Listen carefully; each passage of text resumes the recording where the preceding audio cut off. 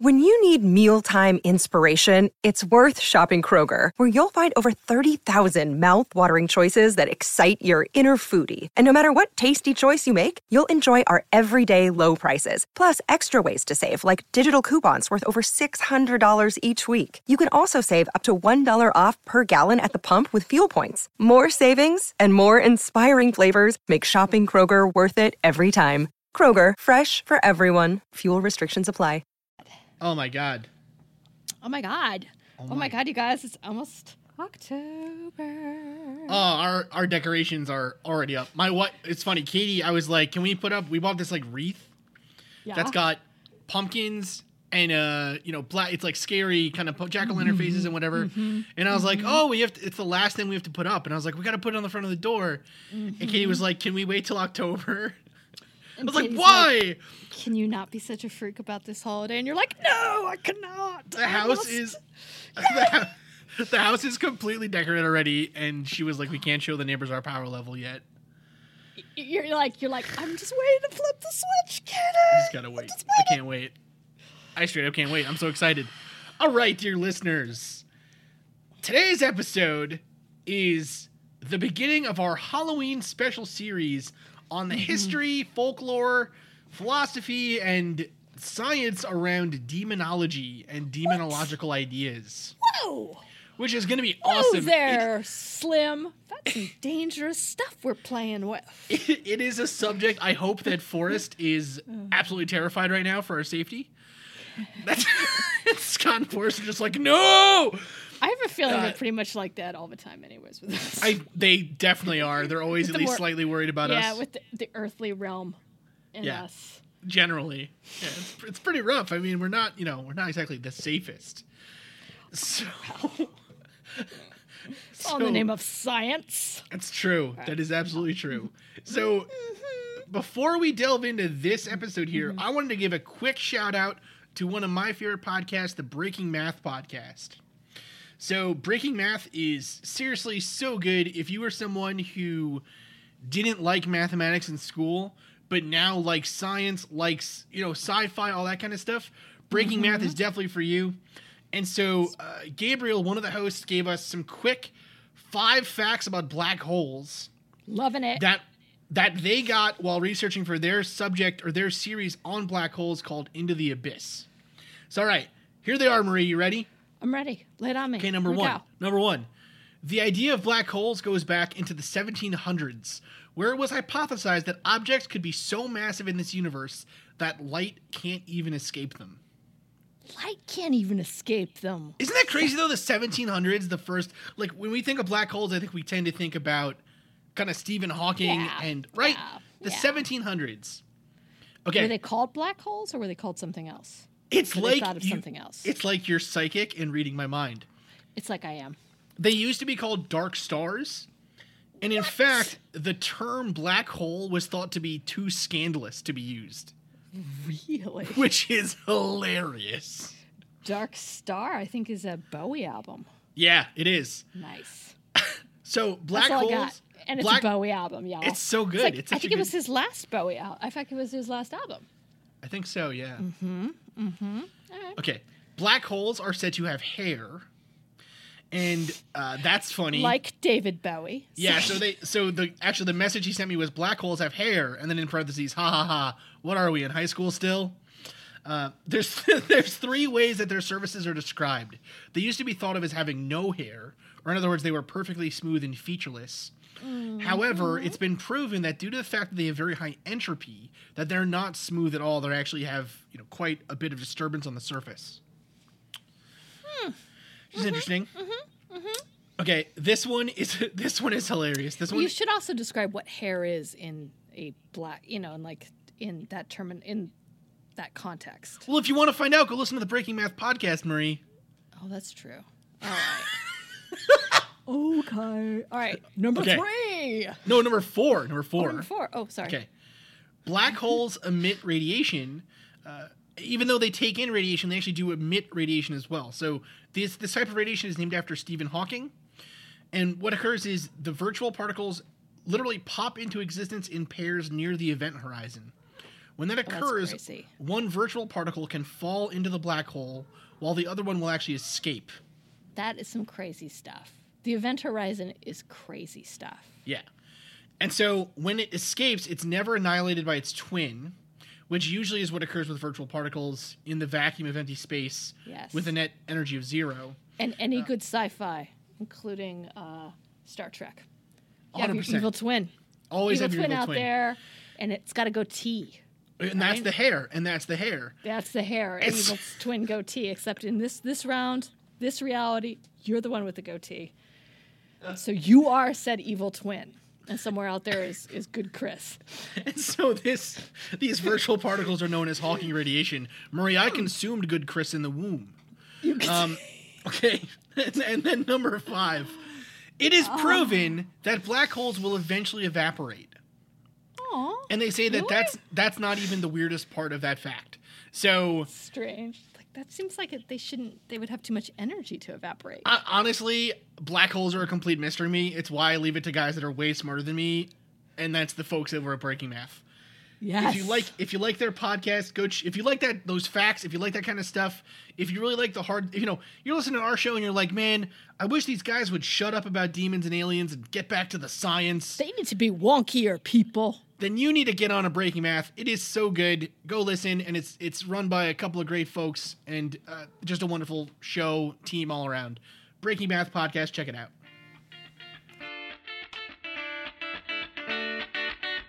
Welcome to the Mad Scientist Podcast.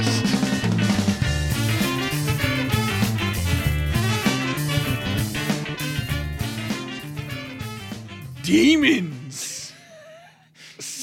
Is that what you're bringing? That's what's so hardcore. Demons. Demons. Okay. So a little bit of flavor text or flavor info for the listeners here. Oh God. Demonology is seriously my favorite paranormal topic by far. It is the one that I have had the longest fascination with. Like, I like UFOs. I think UFOs are probably the most likely to exist. They're okay. Yeah, they're whatevs. UFOs.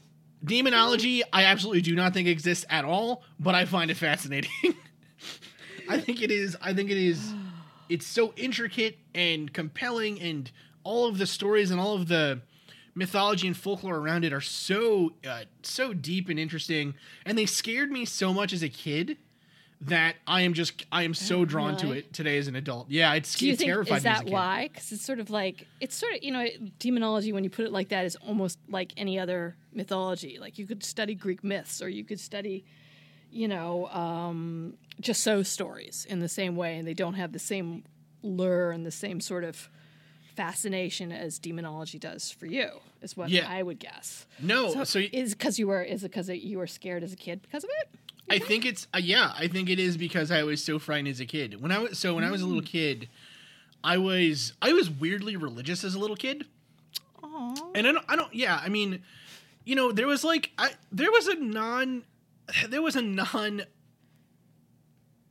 there was a substantial portion, I would say, of like the 3rd grade where I was like, I'm going to become a priest. Oh, and I am, Cogswell. But that's the reason I wanted to become a priest, the reason I wanted to become a priest, Marie, was so that I could, so I could be John Constantine. Like, I straight up was like, I'm gonna be Constantine. You're like, forget all of this mass. I don't need to go and press flesh and meet the people coming to my church. I want to excel. I want to cast demons out. And I want a comic book. When I was the kid that was like, well, okay, it doesn't seem like I'm ever gonna get near enough a radioactive spider to get powers. But if my mom seems to believe this church stuff, so maybe I can get powers that way. So I'm doubling down. Right. And then when that kind of fell through and I was like, man, there's a lot of work there and it doesn't seem like anyone's got any real powers, I was like, I'll just defer back to science and go the Iron Man route maybe. So kind of the history of Chris as a superhero or supervillain, depending on how the cards, how the dice roll. That's some good stuff. Anyways, that's some good stuff. Yeah, so I do think it really does compel me more to learn about it and read about it because it scared me so badly as a kid that I was certain that this stuff was real. I was so certain that, it's one toe out of line. I was so afraid about what was it that made someone get possessed by a demon. Like, legitimately now. That was like no, I'm just giggling because I love that. That's awesome. You're all like, everyone else was like, well, do you believe in Santa Claus? And you're like, forget Santa, man. Here's my worries. Here's my concern, people. What about Beelzebub? Yeah. Everyone's like, oh. So all the other second graders are crying. Keep going. Yeah, absolutely. So I mean, so really, if you were to come to my house and look at kind of the books that I have, there's a good portion of like science books and whatever and all that other stuff, but there's a pretty large section that's like Christian mythology, demon folklore, devil folklore, angel folklore, stuff like that. It's fascinating. I find it so interesting. Yeah. Now, Marie, you were telling me that you kind of had a funny, you had kind of a funny relation to this too when someone in your family found out you were researching this. Oh, well, yeah. Well, I mean, yeah. So the husband he's not happy with any of this, right? He doesn't necessarily. And it's like, here's the thing. I'm so sorry. No, sorry. He's like only 50-50 with podcasting to begin with in some ways. Right. No, I'm teasing. Right. He's 100%. He loves it. But so we are not necessarily a practicing religious family. And I think I myself was not, kind of raised religious with any type of one way or the other. He himself, his mom and his dad divorced, but they kind of lapsed Catholic. Sure. And so I feel like when you kind of get Catholicism, you start to mainline any of that Catholicism, you have a more of a focus or sort of a tie-in to the myth, the legend. Even if you are not practicing, you kind of have more of a story around things like that. Do you know what I mean? I feel like you can, Episcopalian, born again, Judaism, you start to get more stories and more myths and legend, but like the Catholic Church is just, they are really good with like building a narrative, building a story, creating a characters that are kind of, The Exorcist, The Nun, most recently, all these sort of, really easily identifiable horror, scary as all get out characters. But yeah, so Paul's like, seriously, are you guys like, how long are you going to be doing this whole thing on demonology? And I'm like, I don't know, a couple months. It's like, Chris's entire life.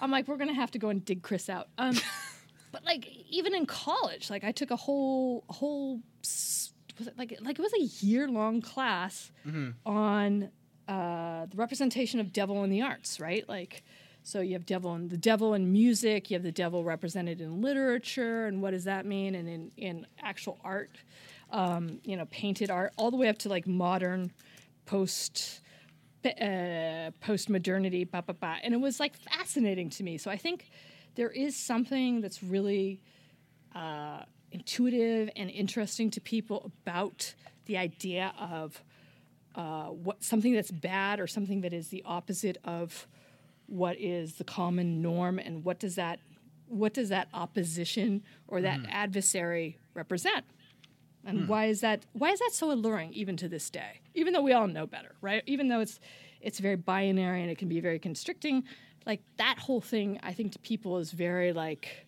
ooh, that's some good stuff. And it brought us metal, right? If you want to talk about music and genres, it brought us metal. It sure did bring us metal, Marie.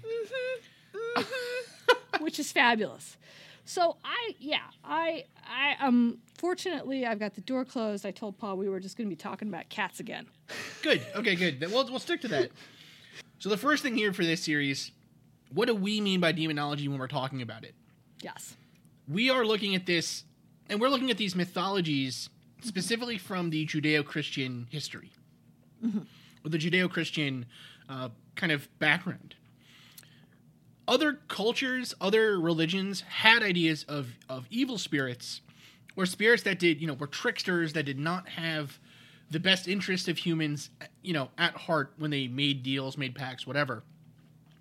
But kind of the line or the distinguishing line between a demon and an angel that is present in Christianity is not, or in Catholicism, Judeo-Christian religions, is not necessarily present in, say, Buddhism or Zoroastrianism or any of these other religions. Shintoism, Confucianism, yeah. Right. Yep. So we are looking at this specifically from the viewpoint of sort of a Judeo-Christian viewpoint.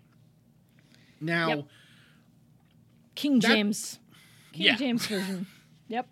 And that is really the predominant view of demons that we have in the West, which is part of why I think it's so funny, or it's so interesting when you have people that claim that demons exist or evil spirits exist, but then they say that they are non-denominational, or that, they fight evil spirits, but they themselves are not Catholic or not Christian or not whatever.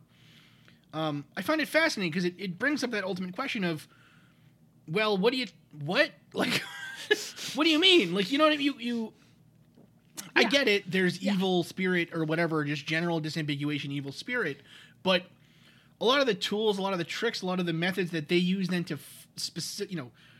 you got to pick a lane. Exactly. You have to pick a lane, I think, in some ways with this stuff. Well, that's like with Dracula, right? It's my common trope that I brought up probably a year ago on the show with Dracula. It's like, would Dracula have the same aversion to the Quran as he would to the Holy Bible, right?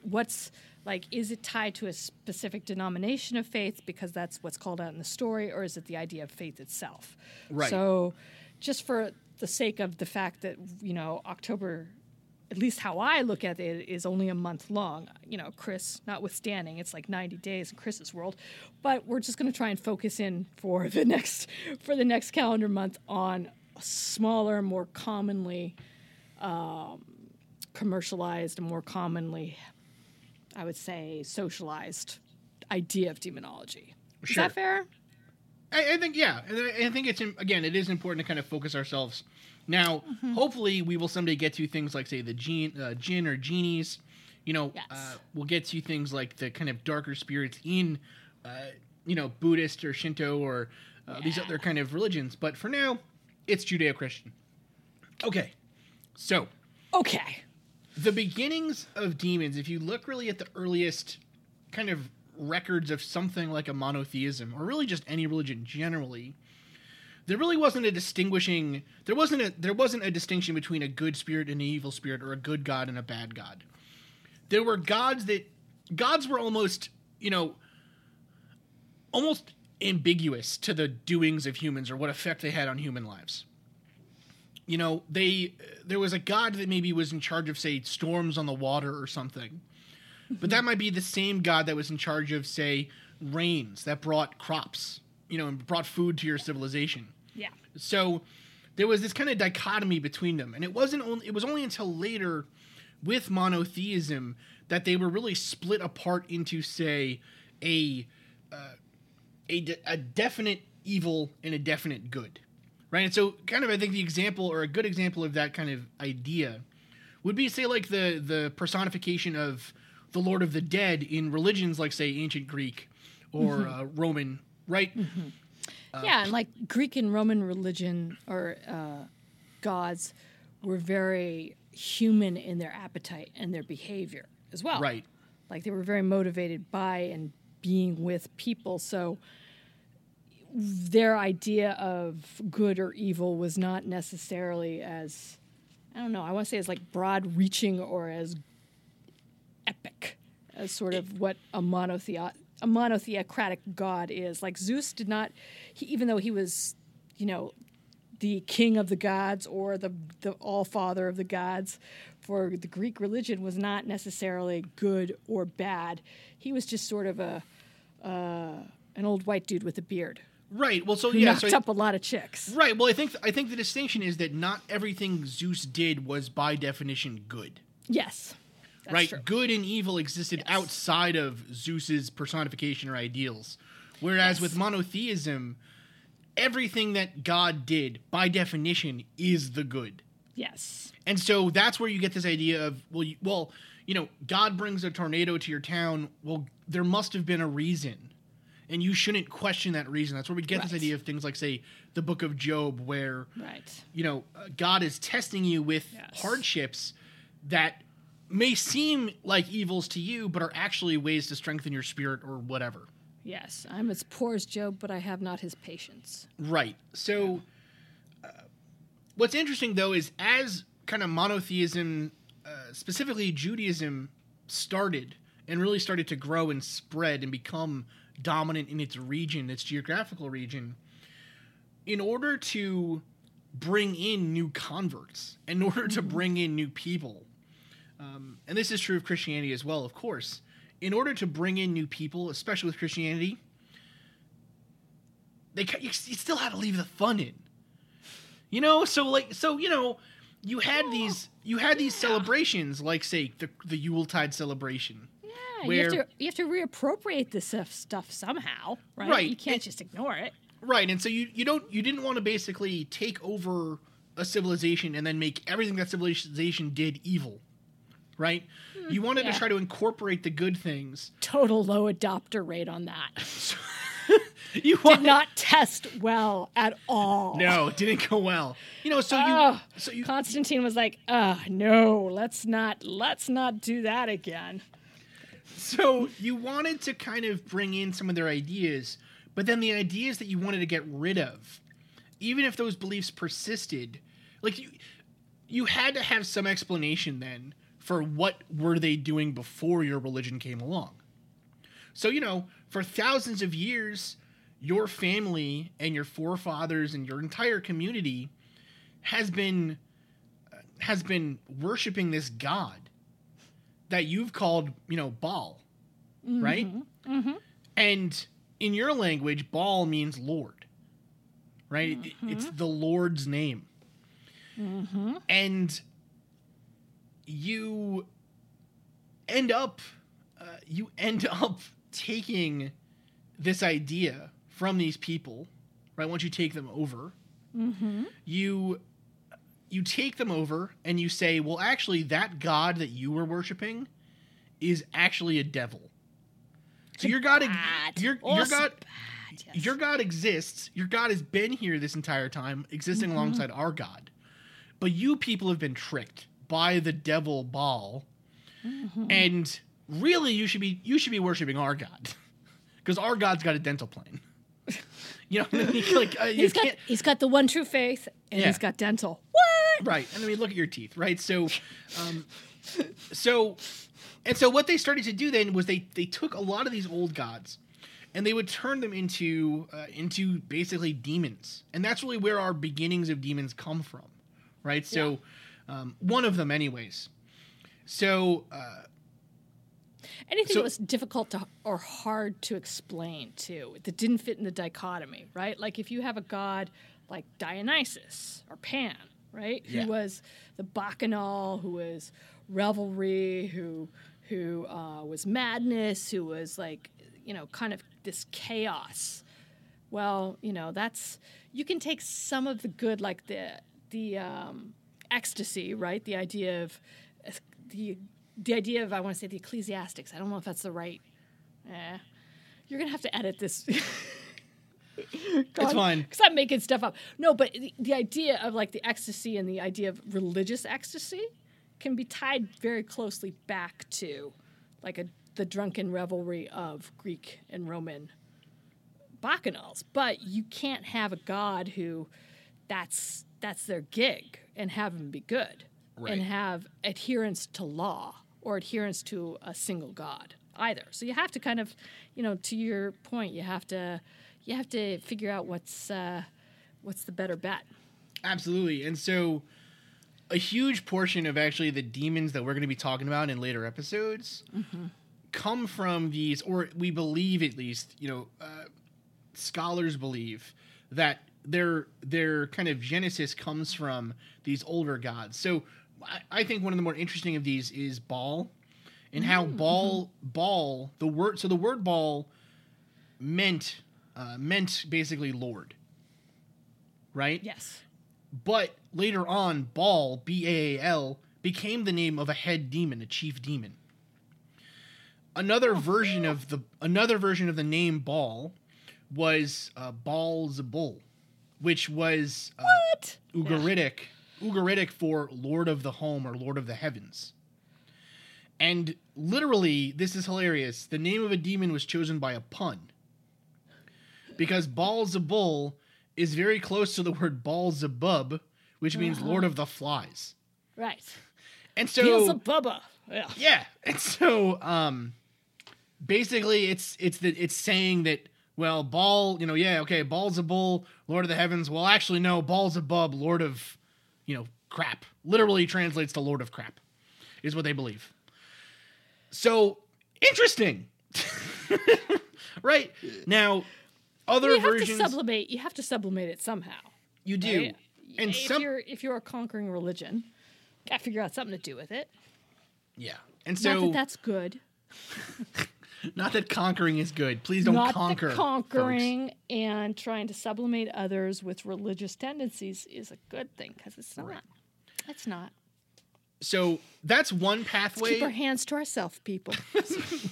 That's one pathway whereby these older spirits became kind of evil, became demons.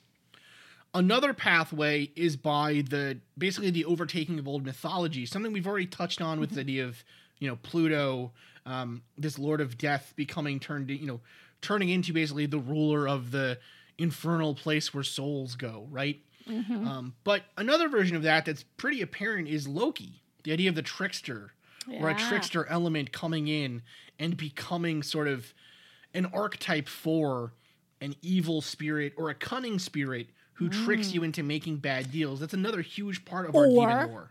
Or Tom Hiddleston. Right, or Tom Hiddleston. handsome Tom Hiddleston. I'm telling you, man, if you are going to make a trickster god and you're like, hey, you know what? We gotta do something with the Marvel universe. You're gonna want some Tom Hiddle. I'm just saying. It's true. Sorry, continue. And if you're going to, cast Loki, good choice. Solid choice. So, where were we? Sorry.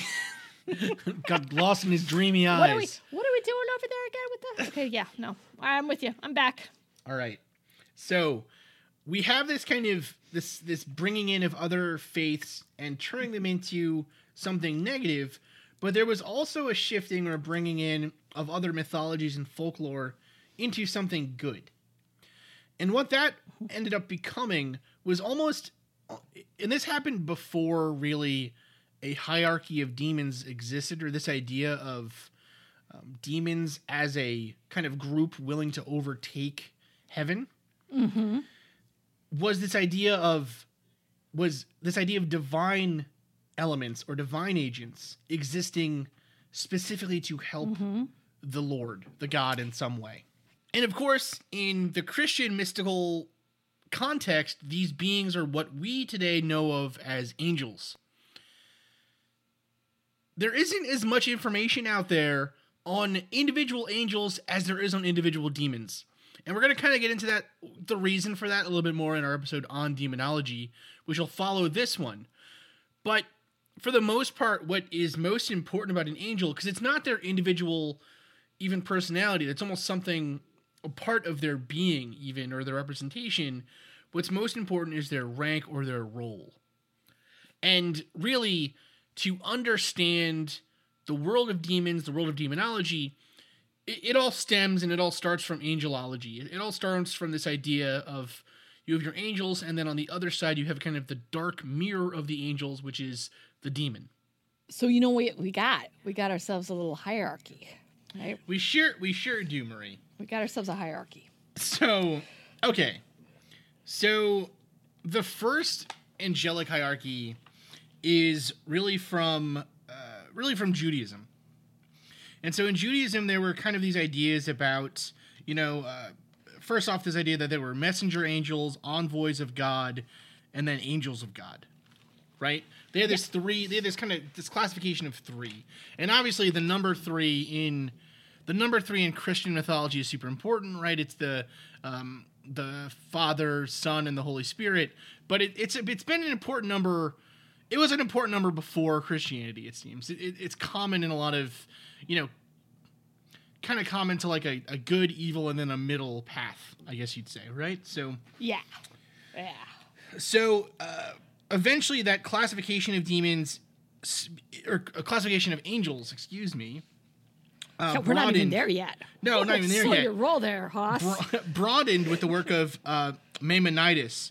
And so what he said was that there were 10 classes of angels.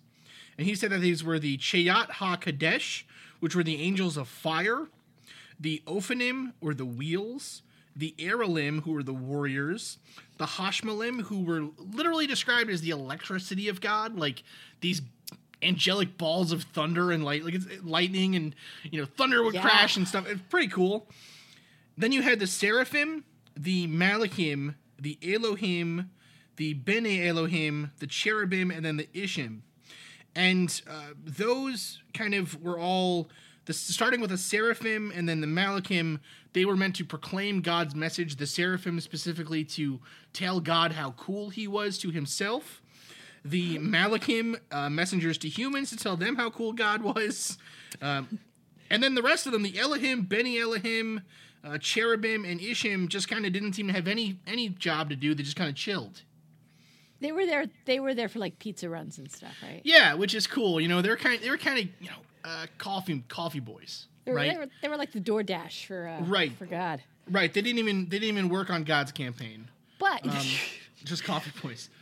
But I mean, what's interesting is like you start with something relatively simple-ish, right? I mean, before you had all these deities that were sort of each representing something different, and then you have this classification of angels, which again seems pretty self-sufficient, and then all of a sudden it becomes sort of more of this hierarchy and more of this, this spectrum of different types that each have their own little, albeit sort of mysterious niche of what they're supposed to be doing. Sure, yeah. And so it is interesting, and that doesn't really get... So one thing that Marie is hinting at here is this classification of angels of the celestial world of heaven and hell and whatever. It suggests something else. It suggests that we are trying to learn about, in a systemic way, something that previously was just about belief. Yes. I was hinting at it's a little bureaucratic. It is a little bureaucratic. But that's what I'm saying though, right? Is that what basically in the beginning of this kind of story, in the beginning of religions, it seems at least, we really wanted Earth to be like the heavens. We really wanted to think that. Welcome to Anthology of Heroes, the podcast that explores the most pivotal moments of history through the eyes of those who lived it. In this podcast, we don't spend our time recounting facts and dates. Instead, we follow in the footsteps of national heroes, kings, or ordinary people who lived and breathed the moments that shaped our world. We're not hemmed in by eras, borders, or religions. Instead, we seek out the tales of those who defied the odds and fought passionately for their beliefs. Whether they're right or wrong is up to you to decide. From Vercingetorix's doomed rebellion against Rome, to Osceola's unshakable war against the USA, all the way up to the inspiring Sobibor concentration camp uprising in World War II, each episode is an immersive listening experience, blending music and sound effects to really draw you into the story. Our episodes go for about 45 minutes, making them perfect for your commute, and are crafted using a wealth of historical sources, which I list on our website if you want to learn more. I'm the host, Elliot Gates, and I'm thrilled to have you joining me as we uncover history's hidden gems and illuminate the faded pages of our past. Look out for the Anthology of Heroes podcast on Spotify, Apple Music, or anywhere else you get your podcasts from. The gods were just kind of more powerful versions of humans, but they still existed. They weren't really humans, but, more powerful conscious beings. They were conscious. They had about the same kind of level of consciousness as we did. More powerful, more capable, but still basically humans with superpowers. Yeah, right? And they would make mistakes like humans. They had human ego. Exactly. They weren't particularly divine. Right. And then with the onset of monotheism, so religions with a single god, that distinction between God and humans becomes tremendous. God goes from being this, Zeus who's out there kind of, laying pipe all over the countryside, right? Whoa. There goes the family show rating, mister. Well, okay, the kids don't know. Zeus was a great plumber. So you went from these stories of the gods making mistakes and getting tricked by humans and doing stupid things and whatever to, God is jealous. They were vengeful. Right, to God being a perfect being who, by definition, everything God does is right. Like, God is there is no longer a separation between the gods and moral good or good as its own kind of thing. Everything God does, is by definition good. And if it seems bad to you, you just can't understand it. Yep. It's part of the bigger plan. And with you that, can't fathom. Yep. With that distinction between God and man, there was you can just imagine, you went from having this God that you could just kind of go down to, the gods of like the Greco-Roman world, or the gods of Egypt, or the gods of, any of these other areas. You had a connection to. You could go speak to a priest and you could summon them. You could conjure them and do things. And there was a chance that they would come down and mess with you. What? And the stories around them, or the parables, the fables around them were just really, they were relatable, right? Because they were teachings. Yeah, it sounded like stuff you could do. Human-y teachings. Yeah, just like, again, if you were jealous of something, or if you were, had greed, there was some sort of equivalent God story that would reflect that with the outcome of what your behavior would reap, right? But it was relatable. Yeah, and so the part of we imagine as such, yes. Right. But so I think that part of that bureaucracy then that you're kind of hinting at is more about making. So God is no longer relatable, but his agents could be. Semi. And having they're still sort of faceless, like person, terrifying, or faceful, but they're still sort of like, I don't know. There's definitely a bureaucracy and a hierarchy. Like, if I'm a seraphim, I don't ever get to go and chill with the chariots or with the whatever. I never get to that is my station. There's no mobility. There's no change, right? I can't. That is what I am going to be doing for my lot in this whole grand celestial, story. And that's actually part, I think, of the other reason that the bureaucratization of kind of God's paradise or hell or whatever occurred, was because they wanted, like St. Thomas Aquinas talked about how there was the kingdom of heaven and the kingdom of earth, and they should be, we should model one after the other. And so this idea that, well, even angels got to take orders from somebody. Yeah. Right? Even God's got people that just hang around telling him how cool he is. It really makes the case for monarchy in particular. Yeah, well, it definitely makes the case of we don't need any upstarts. We don't need anybody kind of questioning any of this stuff. Because as soon as somebody starts questioning something, that's when you get the flip side of the entire equation. Absolutely.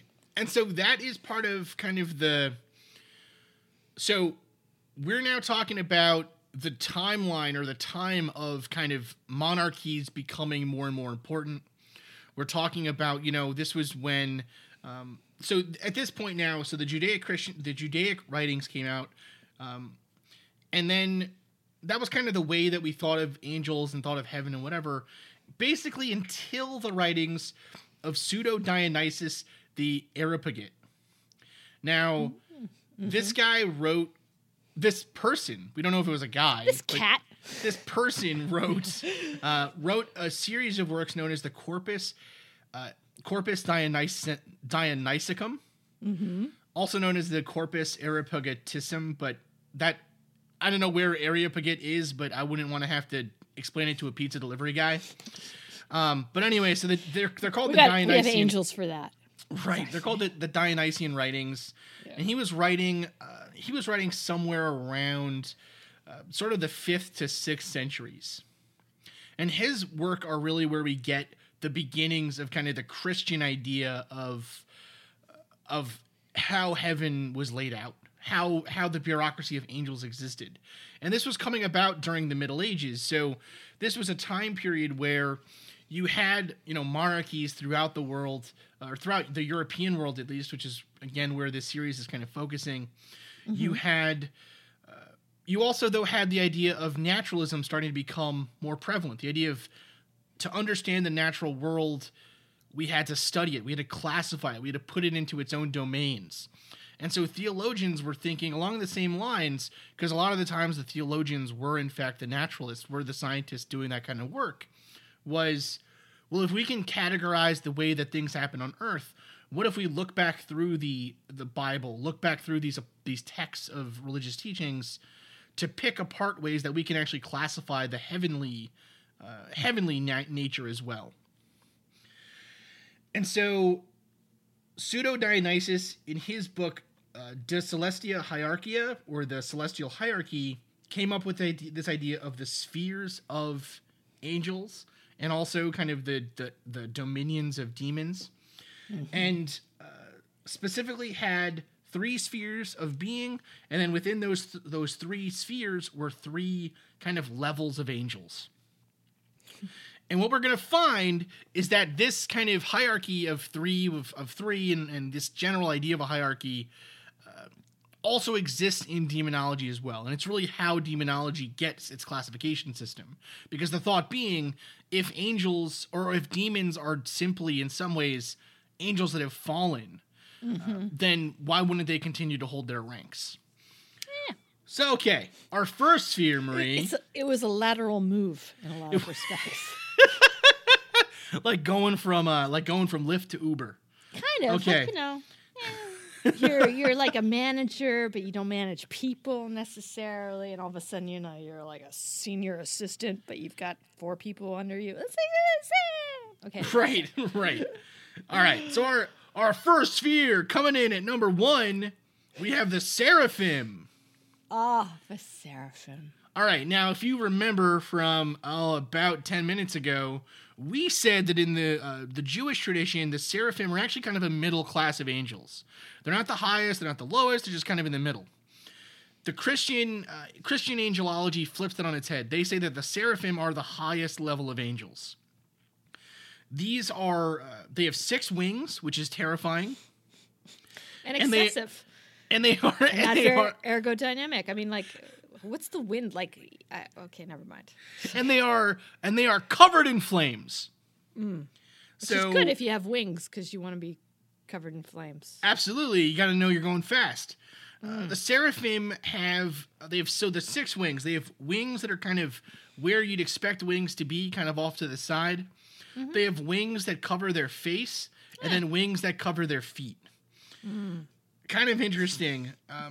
These angels, their specific role is to literally kind of be their choir at God's seat, at the throne of God, who proclaim to God how they're literally stated as saying, they just proclaim, holy, holy, holy is the Lord. Holy, yeah. Right? Awesome.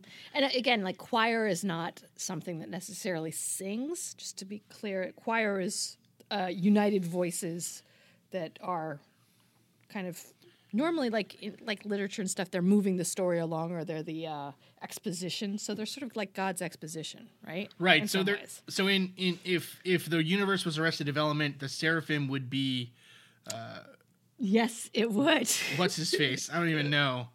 That guy. You know who I mean. Opie. Yes. Job. Job will be like, "Oh, I'll get back at you, Michael." He didn't. Right? And so he didn't. He didn't. So those are the Seraphim. Now, amongst the Seraphim are probably the angels that you know if you're listening to the show and you were raised Catholic or just kind of raised in the Western world. This is where the archangels exist. The capital A, so the head angels. Yes. This is where they exist. Now, it's going to get a little confusing because later on we're going to talk about archangels, which is just kind of it just means second level of angels, basically. They're like the angels lowercase above the a. angels. Right, lowercase a. But in the seraphim are the 6 angels, 4 of which you probably know the names of. Those are Raphael, Uriel, Gabriel, and Michael. Yes. Okay. So the seraphim also then are the ones that Beatles. They kind of do God's most important work. There's 2 of them that we don't know the names of. I assume those are Shemp and this one and that one. I don't know another name of a famous like trio that had a 4th member that they didn't name, but Shemp and Shempy, those are the 2 other angels. Harpo and Shemp. Harpo, Groucho. What was the other ones? Oh, Jesus. Harpo, literally. We don't know, Marie. All right, we don't know. We don't. That's know. why. That's why. Okay. The It's got next some very level. deep roots, people. The next level of angels are the cherubim. The cherubim. Now, when you think of a cherub, Marie, what do you think of? I think of a cute little fat baby with rosy cheeks and tiny little wings that Right. should not be able to fly. No. Yep. Okay. Now, this is how they are actually described in Angelology. Ready? Let's just. We're gonna put these side by side, listeners. I want you to see if you can pick out which one is the which one is which. So we got cute babies on one side. Mm-hmm. Okay. The cherubim are described as having 4 faces: that of a man, an ox, a lion, and an eagle. They then have a number of conjoined wings, sometimes shown as 4, sometimes shown as 6. The wings are covered in eyeballs. They guard the way to the tree of life and the throne of God. And St. Thomas Aquinas believed that Satan was a cherubim before the fall, although other theologians, and I think kind of a modern sort of pop culture view, is that Satan was a seraphim, was one of the archangels like Michael. Yeah, well, but anyways, Milton, right? Milton, and right? Everybody Yes. after him, pretty much. Yeah. Yeah. Marlowe, So different than the babies. Different than the babies in that they had several different faces and eyeballs all over their wings. Why with the eyeballs all over the wings and several different faces? Like, isn't that not to question the divine on this one? I'm just sort of curious. Like, it seems like if you have again, maybe it's a bit of a rabbit hole, but if you have wings and they're covered in feathers and eyeballs, isn't it just a constant irritation? Isn't it just a constantly like you're like, I've got something in my eye, it's a feather. Yes. Well, think about how bad it hurts to have your eyes open for a long period of time and have them dry out. Oh my God! Yes, and they're just you're flapping the wings. Yeah, and then good. they're covered in. Yeah, it does. Yeah, it just. I'd rebel too. It just seems a little painful. It seems a little. I don't want to say excessive, but I'm still not. It's a mystery. It's a mysterious ways. Right. Well, yes. What's fascinating about this, though, because I don't know how you feel about this view, Marie, but this idea is out there in kind of the weird internet, let's say, Sweet, where there's this idea that angels are actually, aliens, and so are demons, right? Demons are angels, and aliens are. Still, they're all why the same would they thing. have eyes all over? Okay, keep and going. so I think the argument would be that they are. It's like a H.P. Lovecraft almost like. Astral horror, right? Like they come out of another dimension and they appear at, your brain makes up, or your brain tries to make sense of what it's seeing, but it can't. And so it comes up with this horrible mismatch, mix them up of animal parts and human parts. Which should terrify you and not just make you want to go get some Visine for it. I mean, do you know what I mean? It's like, yeah, I think the idea of the eyes is that they're supposed to be kind of watchers, like they're supposed to be guards. No, I'm down with the symbolism. I love it. It's just like it makes strange. no sense. It just makes no sense. No, and so this is actually a good point, though. The faces of the man, the ox, the lion, and the eagle are actually then by later theologians and kind of philosophers ascribed to be representative of the four books of the Bible. Okay. Even though there were a bunch before, right? Matthew, like I don't Mark, know, maybe Luke, John. Right, exactly. And so that's the man, ox, lion, and eagle are supposed to be representative of those 4 apostles. Right, or those 4 writers. I guess not really apostles, but you know what I'm saying. They were apostles, yeah. But that was the book of the. Well, yeah. Right, so maybe Enoch is one of the eyes and Tobit is another eye. Dude. They're apocryphal books. I don't know. What Okay. is up with that? Okay. The next level is Marie's favorite, I think. It is my favorite. You want to talk about not understanding what we were just talking about while they should be cute little chubby babies with tiny little wings. This just is the palate cleanser of all palate cleansers, in my opinion. All right. This is the thrones. Yeah. Now, there's a little bit of dispute amongst theologians, even when this stuff was first written. What are the thrones? Are the thrones the things? So, okay, in the book of Ezekiel, there's a description of, or in the story of Ezekiel, rather, there's a description of him seeing God along with some messengers of God, one of which are a wheel within a wheel, all covered in eyeballs, and like glowing orange and making a terrible noise. Dope. Some theologians say that is a classification of angels known as the thrones. They appear to humans as a living symbol of God's justice and God's authority. Now, Yes. other interpretations have said that's crazy. You know, why would God make such a horrible thing? They need some feathers. Right, we got to add some feathers to them. So the thrones, some people argue, or some arguments are made, that the thrones are actually kind of like a connection to the cherubim, and so the cherubim control the throne. So there's a quote. There's basically a quote that says that when the cherubim moved, the thrones moved as well. And so this idea that they're connected, because the throne itself is said to have within its glowing center is the spirit of a cherubim. In the interpretations of Dionysus, the thrones were described as being elderly men who, again, kind of are within the court of God. If you're thinking about this like a monarchy, you have God on his throne, you have the seraphim kind of as his advisors, singing his praises and speaking to him, the cherubim as kind of his royal guard, and then the thrones are sort of the nobles, I guess you'd say, in a weird way. They're like like the fates almost too. Right, yeah. Ways. Yeah, so they take in the prayers and problems of humans from lower angels and kind of bring them to God and the higher angels' attention. Yeah.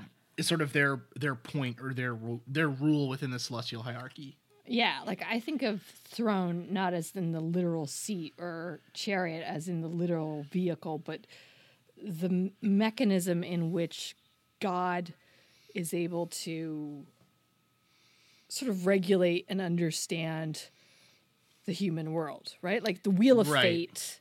You have the Wheel of Fate. You have like the old. If they're seen as old people, it's almost like, again, like it's like the fates. It's like sort of tying this idea of a free will and of fortune and everything together into a Christian iconography. That's interesting. Because it's not like you could sit on it. It's not like it's. I don't even think it's a chariot. It's supposed to.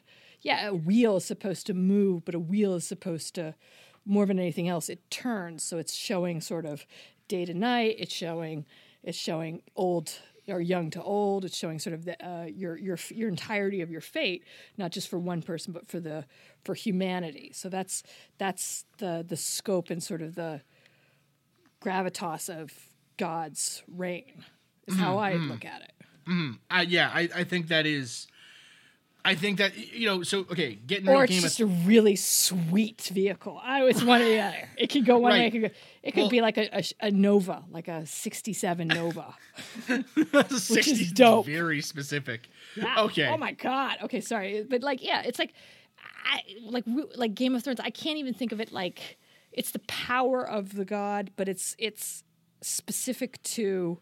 When you talk about like a wheel, it becomes specific to not just the throne and the seat of the power, but the power that is constantly the constant motion of the power that he or she possesses. Right. Yeah. I think if we were going to get real Game of Thrones with it, I think I think the seraphim would be like the king's. What are the group of people that hang out, like the king's hand, and then the king's kind of court. Yeah, the court. Right? The court of the king, the people that are there to advise him, the king's advisors. The cherubim are like the king's... the guard. Right, yeah, the royal guard of the king. The thrones then are, I think, I think you'd almost say the thrones are similar to, say, I don't know, maybe Littlefinger and the Magi and the magistrates and right, like those, again, kind of lesser people that are still close to the king, that are still close to the head rulers and everything, but who are their primary role is to take in the problems of the kind of the people and bring them to the Lord. And so translate them into something exactly. the Lord can understand. Yes. Right. Exactly. So I love how we just turned it into Game of Thrones, just in case. I mean, well, it's more there's any gray area out there for anybody. Honestly, it's pretty. I think it's pretty. What's the word? I think it's pretty good. So the second sphere are the heavenly governors of creation. Governor. Now, and so this literally, like the first of this sphere, are the dominions, or known as the lords, the lordships.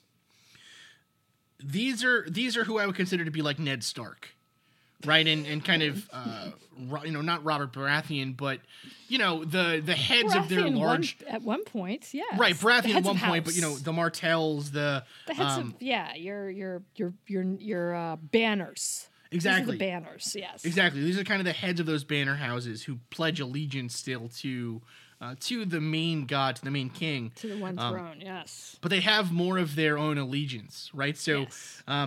The dominions they're leaders and governors of the lower angels. And these are the ones that start to look more and more like, these ones basically look like what you imagine an angel looks like. They're particularly splendid, right? They're radiant, beautiful, whatever. Shiny. And they also have a particular, what sets them apart is that they have a glowing orb on their person somewhere that represents their title or space above the other angels. The next are the virtues, also known as the strongholds. These angels are the ones that now we're starting to get into angels that actually interact with humans on a regular basis. So the virtues or strongholds are the ones that basically give signs from God and cause miracles to occur. So these kind of, again, we gone from the seraphim, who you would very rarely, if ever, see, even in a millennia, to the virtues or strongholds who, once every 20 years, maybe, right? For some people, maybe they more. They show up in a piece of toast. Right. These are the ones that are burning the toast. Well, yeah, there's the Virgin Mary in a piece of toast or whatever it is. It's like that. Those are kind of like they witness the miracles kind of thing. Right. One of the angels got hit on the head by someone's scepter and is like, toast. Okay. The next one are the powers. Oh, dude, we're going straight to hell. Sorry. I'm telling you. The next level are the powers, also known as the authorities.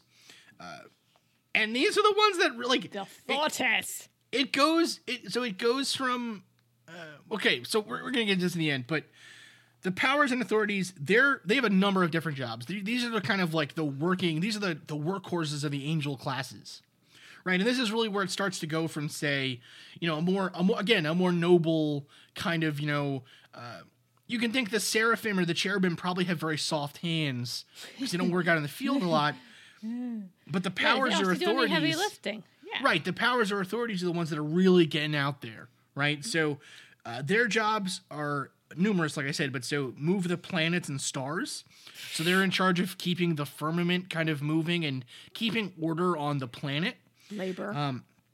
They were also a warrior class. So not only are they in charge of kind of keeping the order on Earth, but literally keeping the balance of good and evil kind of in place, right? So these are the ones that fight demons or dark spirits regularly.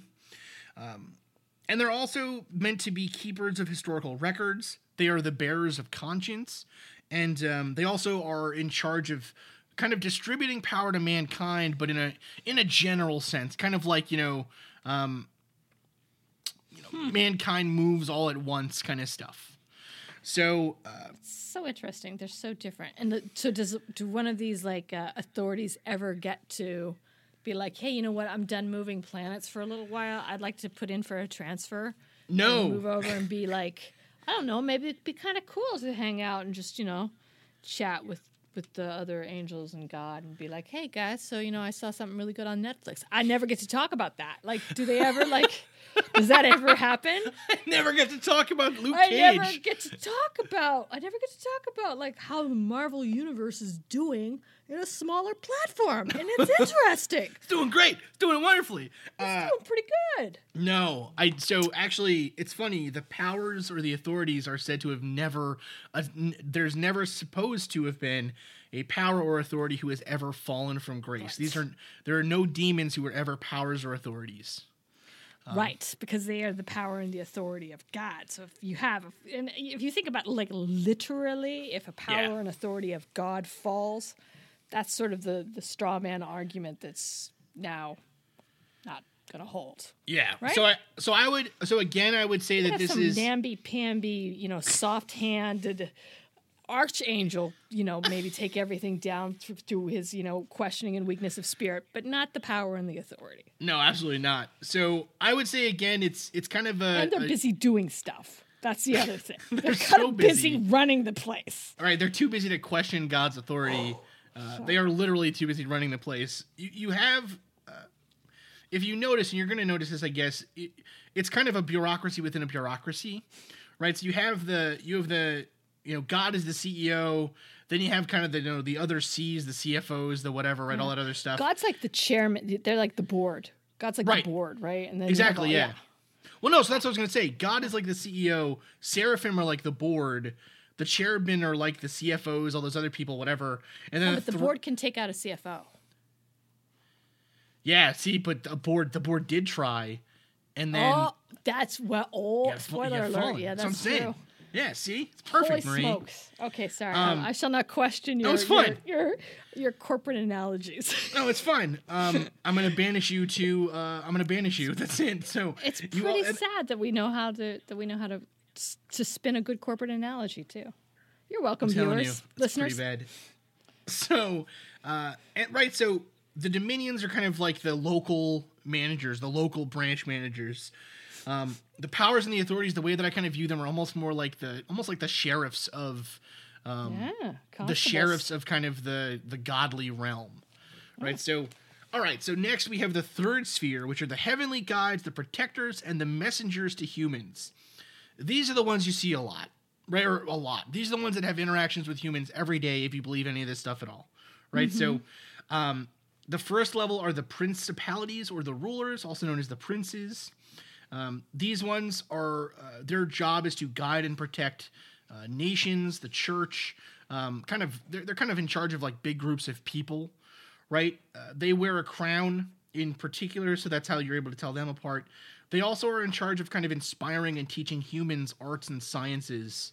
And so a lot of the principalities and rulers, a lot of the princes will go on to fall with Lucifer and become demons because of their close interaction with humans, right? Because they teach humans things we're not supposed to know, or they teach humans other things that then cause them to desire to become human or desire to have humans in some way or another. So these ones have a lot of interaction with humans in theory, but they're not often observed, is kind of an interesting thing as well. So the next level then is with the little a archangels. These are the ones that are specifically messengers of God and God's kind of will. These are the ones that are the most well known to people generally throughout history, although again, that name is misinterpreted a lot. These are not the Archangel Michael or Gabriel or whatever. Capital A archangels. These are little A. Right. This is little a. This is like the mini archangels. And then finally, you have your regular archangels. Finally, you have your own regular old angels, who are the lowest class of celestial beings. These are the ones that you know, again, if you pray, if God does things for you, if you've ever felt like you were being protected by something, this would be the class of angels that you might subscribe that to, right? This is where the guardian angels are pulled from, not the dumb ones with the berets, but the ones with wings. Oh my God. Nice New York 1970s reference. Curtis Lewa, thank you. And so there's just loads of different types of angels, right? This is the angels are sort of like the. That's exhaustive, though. I mean, just to have that many different classes of anything. Well, there's a tremendous amount of them, and all this bureaucracy, all this hierarchy, what's fascinating is it doesn't really do a lot to change the way that we worship God, right? Yeah, no. You'd think, because again, there is a well, it doesn't speak to faith, right? Well, I mean, none of it has anything to do with your faith. No, but I guess the point I'm trying to get at is the biggest push to get from polytheism, which most societies had for the bulk of their history, to the relatively recent incursion of monotheism, was getting rid of the individual gods and replacing them with single gods, right? With single, all-powerful, all-knowing gods. Mm-hmm. The angels almost seems like angels and demons. Demons make sense. Demons, it's like, yeah, okay, we took over, I took over this country. Their god is a demon now. My god is the good one, right? Yeah. That makes logical sense.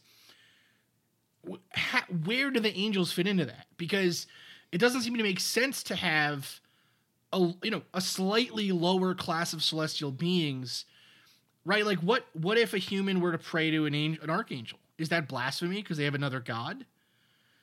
What does it mean to have, right? So there's this this question. And so when these stories of angels really started to become popularized and this idea of angels came about, theologians had to scramble almost to put angels in their place in some way, right? And to say, like, no, they are not as great as God. And in fact, the thought that an angel could be as good as God is going to become the most ultimate sin that any being in the universe could commit. And that is where we are going to pick up next episode, Marie. Excellent. I'm so excited. I'm Ken Harbaugh, host of Warriors in Their Own Words, a podcast that presents the unvarnished, unsanitized truth of what we have asked of those who defend this nation. As a country, we need these stories more than ever. Stories from Americans who have borne the battle, including 30-year-old remastered interviews with veterans from World War I recounting their time in the trenches of Europe, and with veterans from World War II, Korea, Vietnam, and from our most recent conflicts in Iraq, Afghanistan, and other battlefields Americans may never have heard of. Hear their stories by listening to Warriors in Their Own Words wherever you find podcasts.